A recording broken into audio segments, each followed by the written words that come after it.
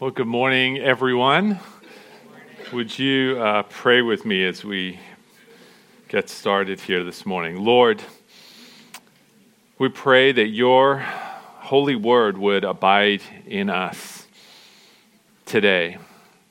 Lord, that you would open our hearts, open our minds, open our ears to hear clearly from you speaking through your word to us today. In Jesus' name, amen. Well, as we enter the second week studying one of the shortest books of the Bible, the question has to be answered here today. Why are we doing this? And why is this little letter, this one of the tiniest books in the Bible, even here to begin with, right? I mean, Romans makes a ton of sense to me, but 2 John, it's barely 250 words long. I'm going to answer those questions, but first, we're going to do so by a quick history lesson. So perhaps many of you remember about 15, 20 years ago, the leading controversy in the evangelical church surrounded something called the emerging church movement. Some of you may remember this. Some of you maybe weren't even born yet at the time. The emerging church was actually kind of hard to define. There was no clear central teaching or well set out set of theological beliefs.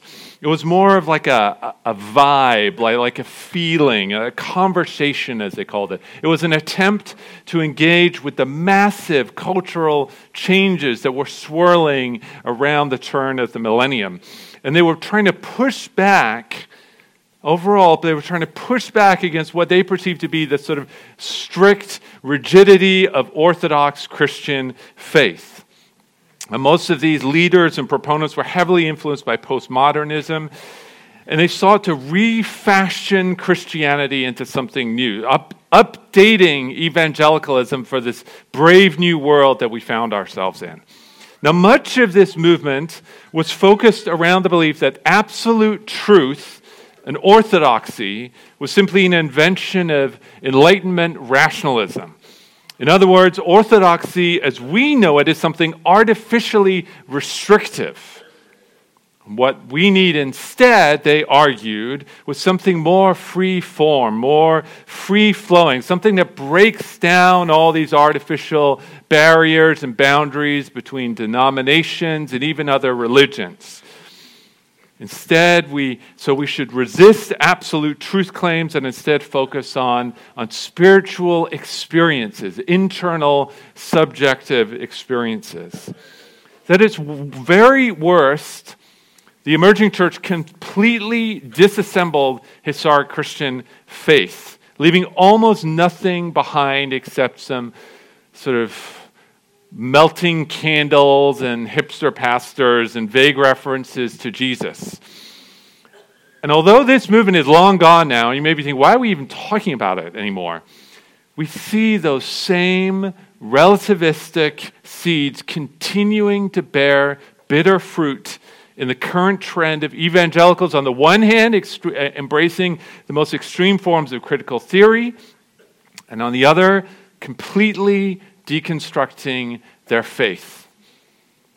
Now, these movements, they don't appear out of nowhere, right? They have identifiable leaders and proponents, individuals with powerful platforms who use their influence to push their positions on other people, authors, pastors, speakers, folks with TikTok channels and YouTube channels and huge followings. That's the world that we live in now, a world of voices that are competing for your attention. A world of voices continually poking and prodding and pushing and challenging every single thing that you hold to be true. Not just from outside the church, but from within it now as well. That's the world that we live in today. This was what was happening 20 years ago during the chaos around the emerging church movement. That was the world 100 years ago during the great liberalism and fundamentalism debates, and on and on and on, back down through time, all the way to the early church, even to the Apostle John. And that's why we're studying 2 John. Not just because it's cool to look at the random little letters of the Bible, but because this was John's world too.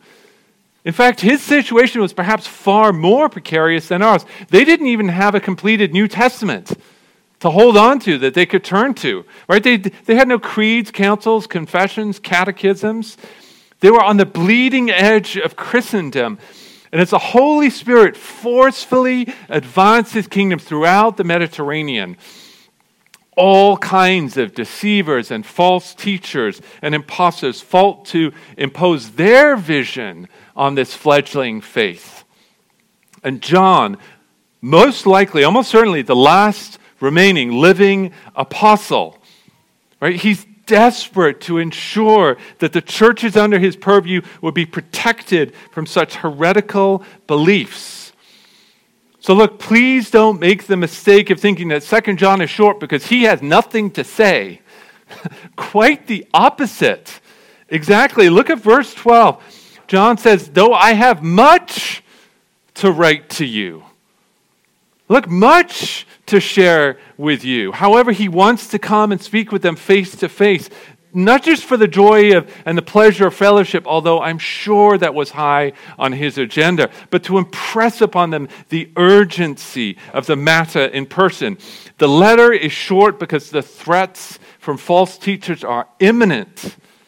And John knows that this letter is going to get there faster than he can. It's like a general in war sending an urgent telegram to the front line saying, the enemy is about to attack. I'll tell you more when I arrive, but in the meantime, batten down the hatches. Get prepared for battle. That's why John's letter is so short, because it's so urgent. That's why John's letter is in the canon, because the problem of false teachers is persistent. And finally, that's the heart of our message today. You need to resist false teachers in order to receive a full reward. Now, I've divided the remaining text this morning. Remember, Pastor Michael looked at the first half of 2 John last week. Today, we're going to look at the second half from verses 7 through 13. Just two main commands we're going to look at today. First, we'll examine verses 7 through 8, and the main command here is simply this: watch yourself and receive a full reward. John says in verse 7, for many deceivers have gone out into the world, those who do not confess the coming of Jesus Christ in the flesh. Such a one is the deceiver and the antichrist. Watch yourselves so that you may not lose what we have worked for, but may win a full reward. Now, as we've already discussed, the context for this letter is a world in which many deceivers have gone out into the world. But note, this was a very specific kind of heresy that John was countering. There are all kinds of crazy false teachings out there in the world today. Someone sent me a video a few weeks ago of this woman who's trying to argue on TikTok, planets aren't real. And I was like, okay, that's just ridiculous. I don't even need to waste time responding to that. But the kind of heresy that John is concerned about here is far more serious than some random fringe oddities. Look at verse 7. He says, these deceivers do not confess the coming of Jesus Christ in the flesh. Now, in our current cultural context, where there's so much polarization and people will divide over just about anything, theological arguments seem to just explode spontaneously on social media. This is really important for us to hear, because the deceivers John targets, they weren't debating some minor side issue. They were teaching and proclaiming a lie that struck at the very heart of Christian faith and practice: the incarnation. If Jesus, the Messiah, did not come in the flesh, then he did not die in the flesh either, which means, therefore, no substitutionary atonement, no penalty paid for sin, no forgiveness, no resurrection, no way for us to be adopted as sons and daughters of God, and thus no future, no hope. Deny the incarnation, and you and I are all still stuck in our sin, spiritually dead, blinded by the God of this world. The incarnation is not a minor, secondary issue up for debate. One of the very first verses in John's gospel emphasizes this exact point. John says, "And the Word became flesh and dwelt among us." And then John adds, "And we have seen his glory." We've seen it. We've touched it. We've experienced it. We walked with him. But these deceivers, whoever they were, they denied this. And it was right then to label them as antichrist, opposed to the Messiah. The little miniature representatives of the final eschatological antichrist who will one day threaten all believers at the end of the age. And in this context, John says, watch yourselves. Be careful. Look out. Danger ahead. Why? John says, he says, look, so that you may not lose what we have worked for.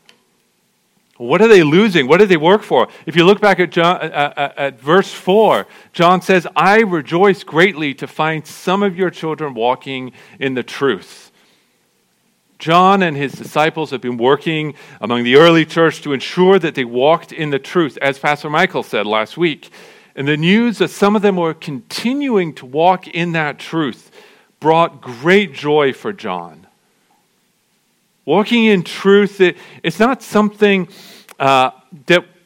walking in truth is not just what's best for us. It's the only true source of joy that we have in this world.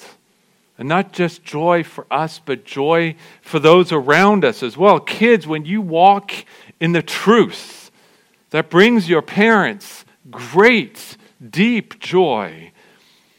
To see that spiritual investment bearing fruit, to see that spiritual baton pass safely down to the next generation, it is a beautiful gift.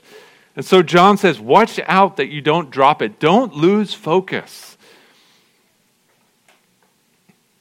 Don't let the false teachers distract you, but instead work for your full reward. Now, what is that reward? Well, it's not our salvation, because that's not something that you work for or earn or get as a gift for all your hard efforts. But it is related to our salvation. Throughout the New Testament, there are numerous references to the rewards that faithful followers of Jesus will receive. Some of which we experience right here and now, right? Like the internal sensations of joy and peace and love and freedom and grace, as well as all the relational experiences of truth and fellowship with other believers, even the material blessings that we experience from God and answered prayers. But most of the rewards are stored up for us in heaven. Now, kids, how many of you are responsible for doing chores at home? Anyone? Okay, yeah. And some adults too, great. So how many of you have done some death-defying, earth-shattering, life-changing chore like, I don't know, putting away your clean laundry, and you come all excited to your parent and you're like, hey, what do I get for doing this? And you hear, well, your reward, son, is a job well done. And you're like, oh my gosh. You've heard that before, right? You've all heard that.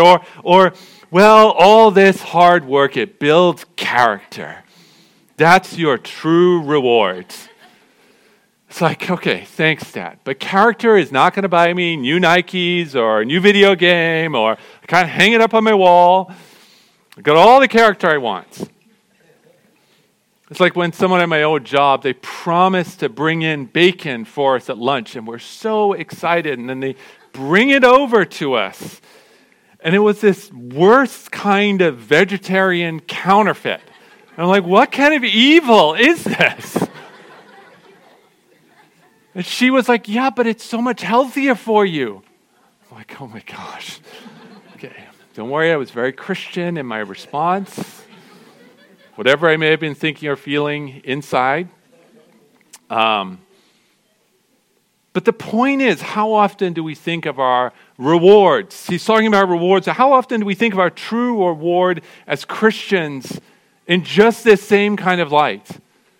As if God is like that one family on Halloween who only hands out bottles of water because after all, the kids already have far too much candy. And it's like, yes, that's true, but gosh, in that moment, that's not what I want. I want more candy. Like we know our true reward is technically what's best for us, but honestly, it's just not that appealing or exciting. And yet Jesus repeatedly points his followers to the rewards waiting for them in heaven. Repeatedly encourages the faithful that enduring suffering and challenges and living out their faith in obedience to him will result in rewards. Rewards that will far exceed even the most amazing stuff you can imagine here on earth. Rewards you won't grow weary or tired of. Rewards that won't wear out or go out of style after a few months. Rewards that can't be stolen. They don't need to be hidden safely away. Rewards that you can enjoy without worrying about, am I bragging too much about this? Are other people going to get jealous of it? Rewards that will bring true, lasting joy and can be savored fully and completely in a new creation free from the corrupting influences of sin. And that's on top of the inestimable value of salvation, forgiveness of sin, freedom in Christ, and the gift of the Holy Spirit. There is no earthly example that can even come close to capturing the enormity of God's abundant generosity and astonishing blessings stored up for us in eternity. Medals, trophies, cash, candy, none of it compares. This world in all its finery is still just a pale, sin-sullied shadow of the glories awaiting us in eternity. Amen. So John says, watch yourselves. Don't throw all that away. Press on to the end. So how do we do that? Well, obviously there are cults that deny the incarnation and real death and resurrection of Christ, and we should stay far away from them. But perhaps more subtle and dangerous are the temptations among Christians to seek some kind of spiritual higher life that's beyond the annoying physical limitations of our broken, aging bodies and our normal, mundane existence. A faith that so emphasizes right belief and intense spiritual fervor that our material bodies are then somehow ignored or even looked down upon, something we need to shed or get rid of. Salvation, in this case, is then seen as an opportunity to escape this world, ignoring the fact that resurrection promises resurrection bodies, not disembodied spirits. But God never calls us out of the humdrum stuff of daily life. He calls us to exalt him and to serve him and to follow him right in the middle of the normal moments and everyday experiences of this world. God created material, physical beings in a material, physical world, not to rescue us out of it, but to redeem us from slavery to sin and restore this broken masterpiece to full intended glory. So press on to the end, not seeking escape from this world, but clinging tightly to Jesus in the middle of it. Encouraged by the rewards that he will bring, that he brings now, and with hope for the rewards we'll experience in the new heavens and the new earth. So the first command then is to watch yourselves and to receive a full reward. But the second command is don't play host to false teachers. Look at verses 9 through 11. John says, everyone who goes on ahead and does not abide in the teaching of Christ does not have God. Whoever abides in the teaching has both the Father and the Son. If anyone comes to you and does not bring this teaching, do not receive him into your house or give him any greeting. For whoever greets him takes part in his wicked works. Now, John brings out this contrast very clearly in verse 9. First, he says, everyone who goes on ahead and does not abide in the teaching of Christ does not have God. However, whoever abides in Christ, in the teaching, has both the Father and the Son. Now, the Apostle John is very fond of this concept of abiding, right? It's one of the more well-known passages in John 15. Abide in me, and I will abide in you. And why do we do this? John says that my joy may be in you, and that your joy may be full. It's not for God's blessing that we abide in him. It's for ours. It's not a duty we undertake to keep the boss happy. It's a necessity that we embrace for our own well-being. Now, to abide, or in some translation it says to remain, means something like stay a while, kick off your shoes, put up your feet, settle in, make yourself at home. It's the difference between living out of a suitcase and unpacking everything and putting it all away in the closet. So first, the person who does not abide in Christ, that person, in fact, who goes on ahead does not have God. Now, if any of you have kids, you know what it's like to try and lead people who are constantly rushing ahead, even when they have no idea where it's going, right? It's usually in the places where they're most likely to get completely lost in a giant crowd of people. But adults are just as prone to this exact same thing.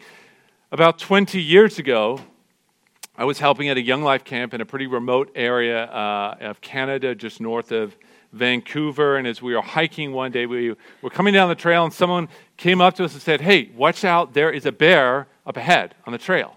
So what do you do when someone tells you that? You're like, you run, right? Or at the very least, you would stay where you are. What did I do? I decided I'm 20-something, I'm invincible. There's a bear, I need to get a photo. So I'm like, I'm going to run on ahead. So I didn't take this photo, by the way. Just give full credit, but where it's due. So I race on ahead towards this bear. And we get to this tiny little picnic hut, and we're looking around everywhere. Where's the bear? Where's the bear? And then we see the bear. And it's like maybe 20 yards away and near a tree. And I'm thinking, but it's okay because it's in like brush up to its neck, so we're fine.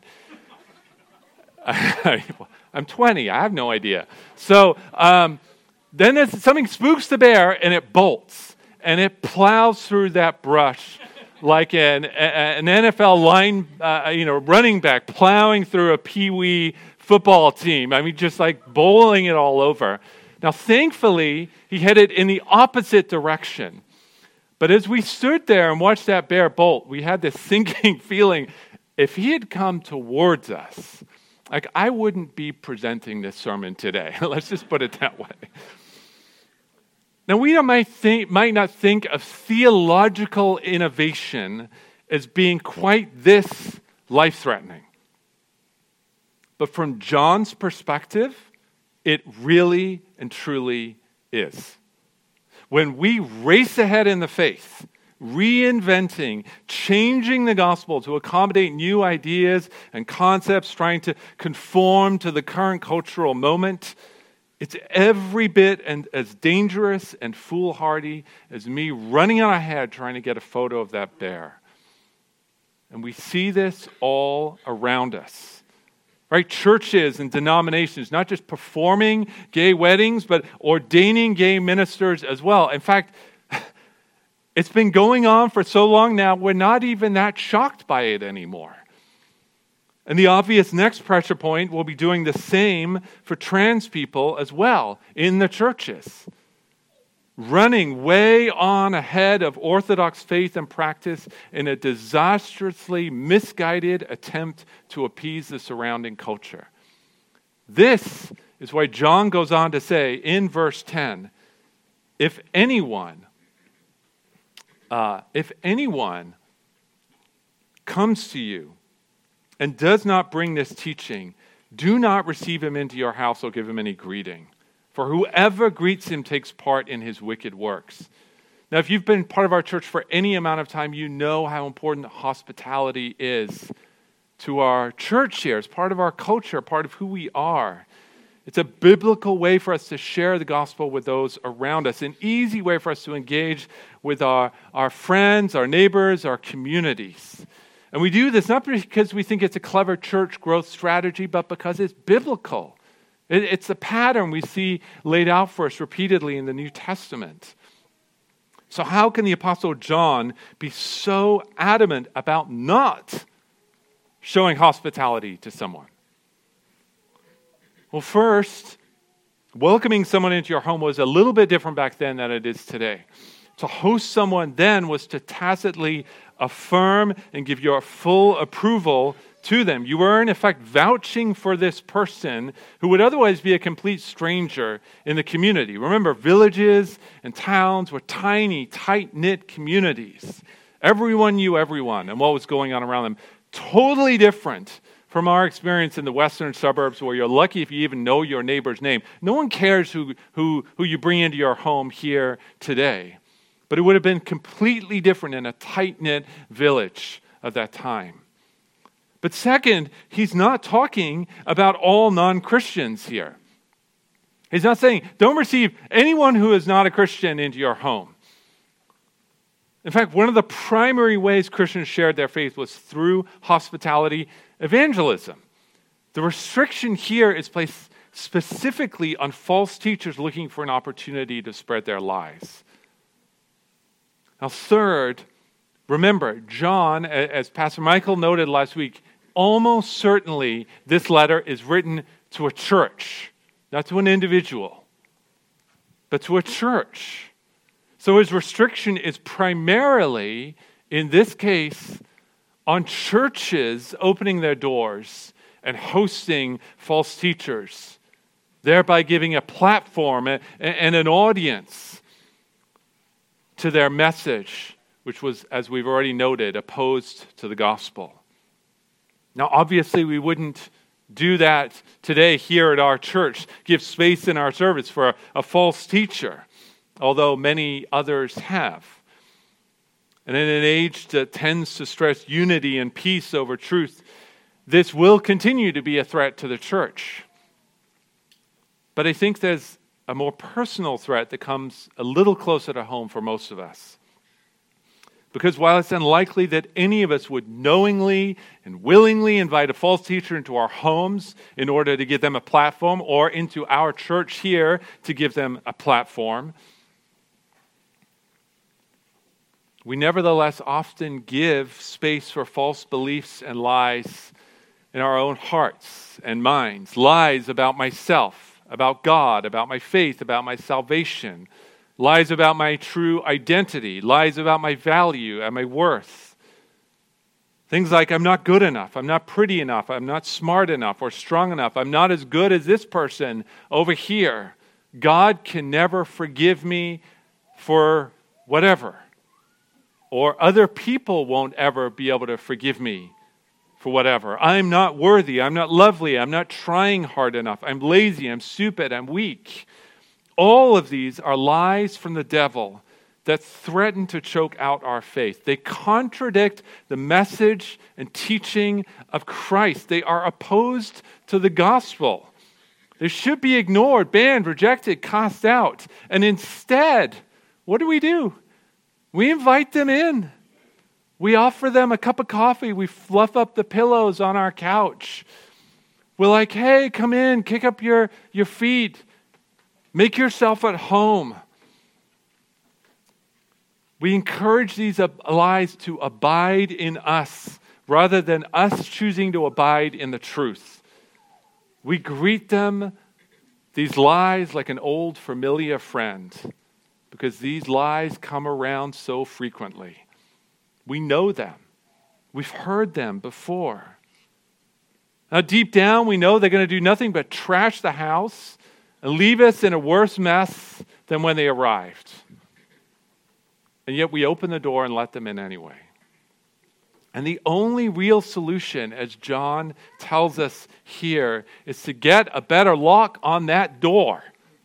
Right? Don't receive such thoughts. Don't even greet them. The moment they come knocking, you turn off the light, you pull down the blinds, there's nobody home. Now, obviously, in cases of severe trauma or suffering, this is far more complicated. It takes a lot of time and counseling and years of prayer. Many of us will spend our whole lives fighting battles against these lies. But fight we must. Look again at the second half of verse 9. John says, whoever abides in the teaching has both the Father and the Son. Abiding in the teaching of Christ means setting up shop with Jesus. Instead, choosing every day when you wake up to walk with Jesus, however slow and stumbling and faltering those steps may be. It's praying for help, saying, Lord, I don't know how I can do this without you today. These thoughts, they keep pressing in on me. I don't want them. I know they're lies. I need your help to resist them. I know they're false. I need your Spirit to give me strength to stand up against them and to believe the truth instead. It's claiming verses for yourself like John 1:12. But to all who did receive him, who believed in his name, he gave the right to become children of God. Or Romans 8:1, right? There's therefore now no condemnation for those who are in Christ Jesus. Abiding in Christ, or 2 Corinthians 5:17. Therefore, if anyone is in Christ, he or she is a new creation. The old has passed away, behold, the new has come. Clinging tightly to these and dozens of other verses, speaking truth to yourself. This is how you can abide in Christ and resist the lies of the Antichrist. So don't play host to false teachers and deceivers, whether literally in your homes or here in our churches or spiritually in your own hearts and minds. And one final thought here by way of conclusion. In times of struggle, difficulty, and suffering and persecution, it can be tempting to think, I'm all alone. Right? Nobody sees me, nobody cares, nobody else gets just how serious this is. But look again at the last verses of 2 John. He says, though I have much to write to you, I would rather not use paper and ink. Instead, I hope to come to you and talk face to face, so that our joy may be complete. The children of your elect sister greet you. This is John's way of saying, hang in there. To this church, he's saying, hang in there. I see you. I know exactly what threats are facing you. I am with you. In fact, we, your brothers and sisters in Christ at this other church, we are with you. That's what this fancy word, the children of your elect sister, that's what he means. Your sister church. You're not alone. Your sister church, we see you. We see what you're going through. We care for you. We're praying for you. You are not alone. Your church is not alone. You're not the last ones left standing up against the world. There are others. And soon, John says, I will be there to comfort and encourage you in person. And isn't this exactly what Jesus does? He promises to never leave us nor forsake us, to be with us always to the end of the age. He strengthens and encourages us through the power of the Holy Spirit. And Jesus promises that soon he will be here to comfort us and to encourage us in person, to judge all sin and evil, and to usher in his glorious kingdom once and for all. To which we say with the Apostle John, come, Lord Jesus, come. Would you pray with me? Lord, we stand in a world filled with voices crying out for our attention, voices and spirits attempting to tear apart our faith, to tear down the gospel, to reject the truth, to corrupt it. And Lord, in the face of that, I pray that you would help us to stand firm. Help us to abide in the teaching of Christ. Lord, help us to resist the lies of our great enemy. And through the power of your Spirit, I pray that you would help us to stand firm to the end so that we might receive our full reward. In Jesus' name, amen.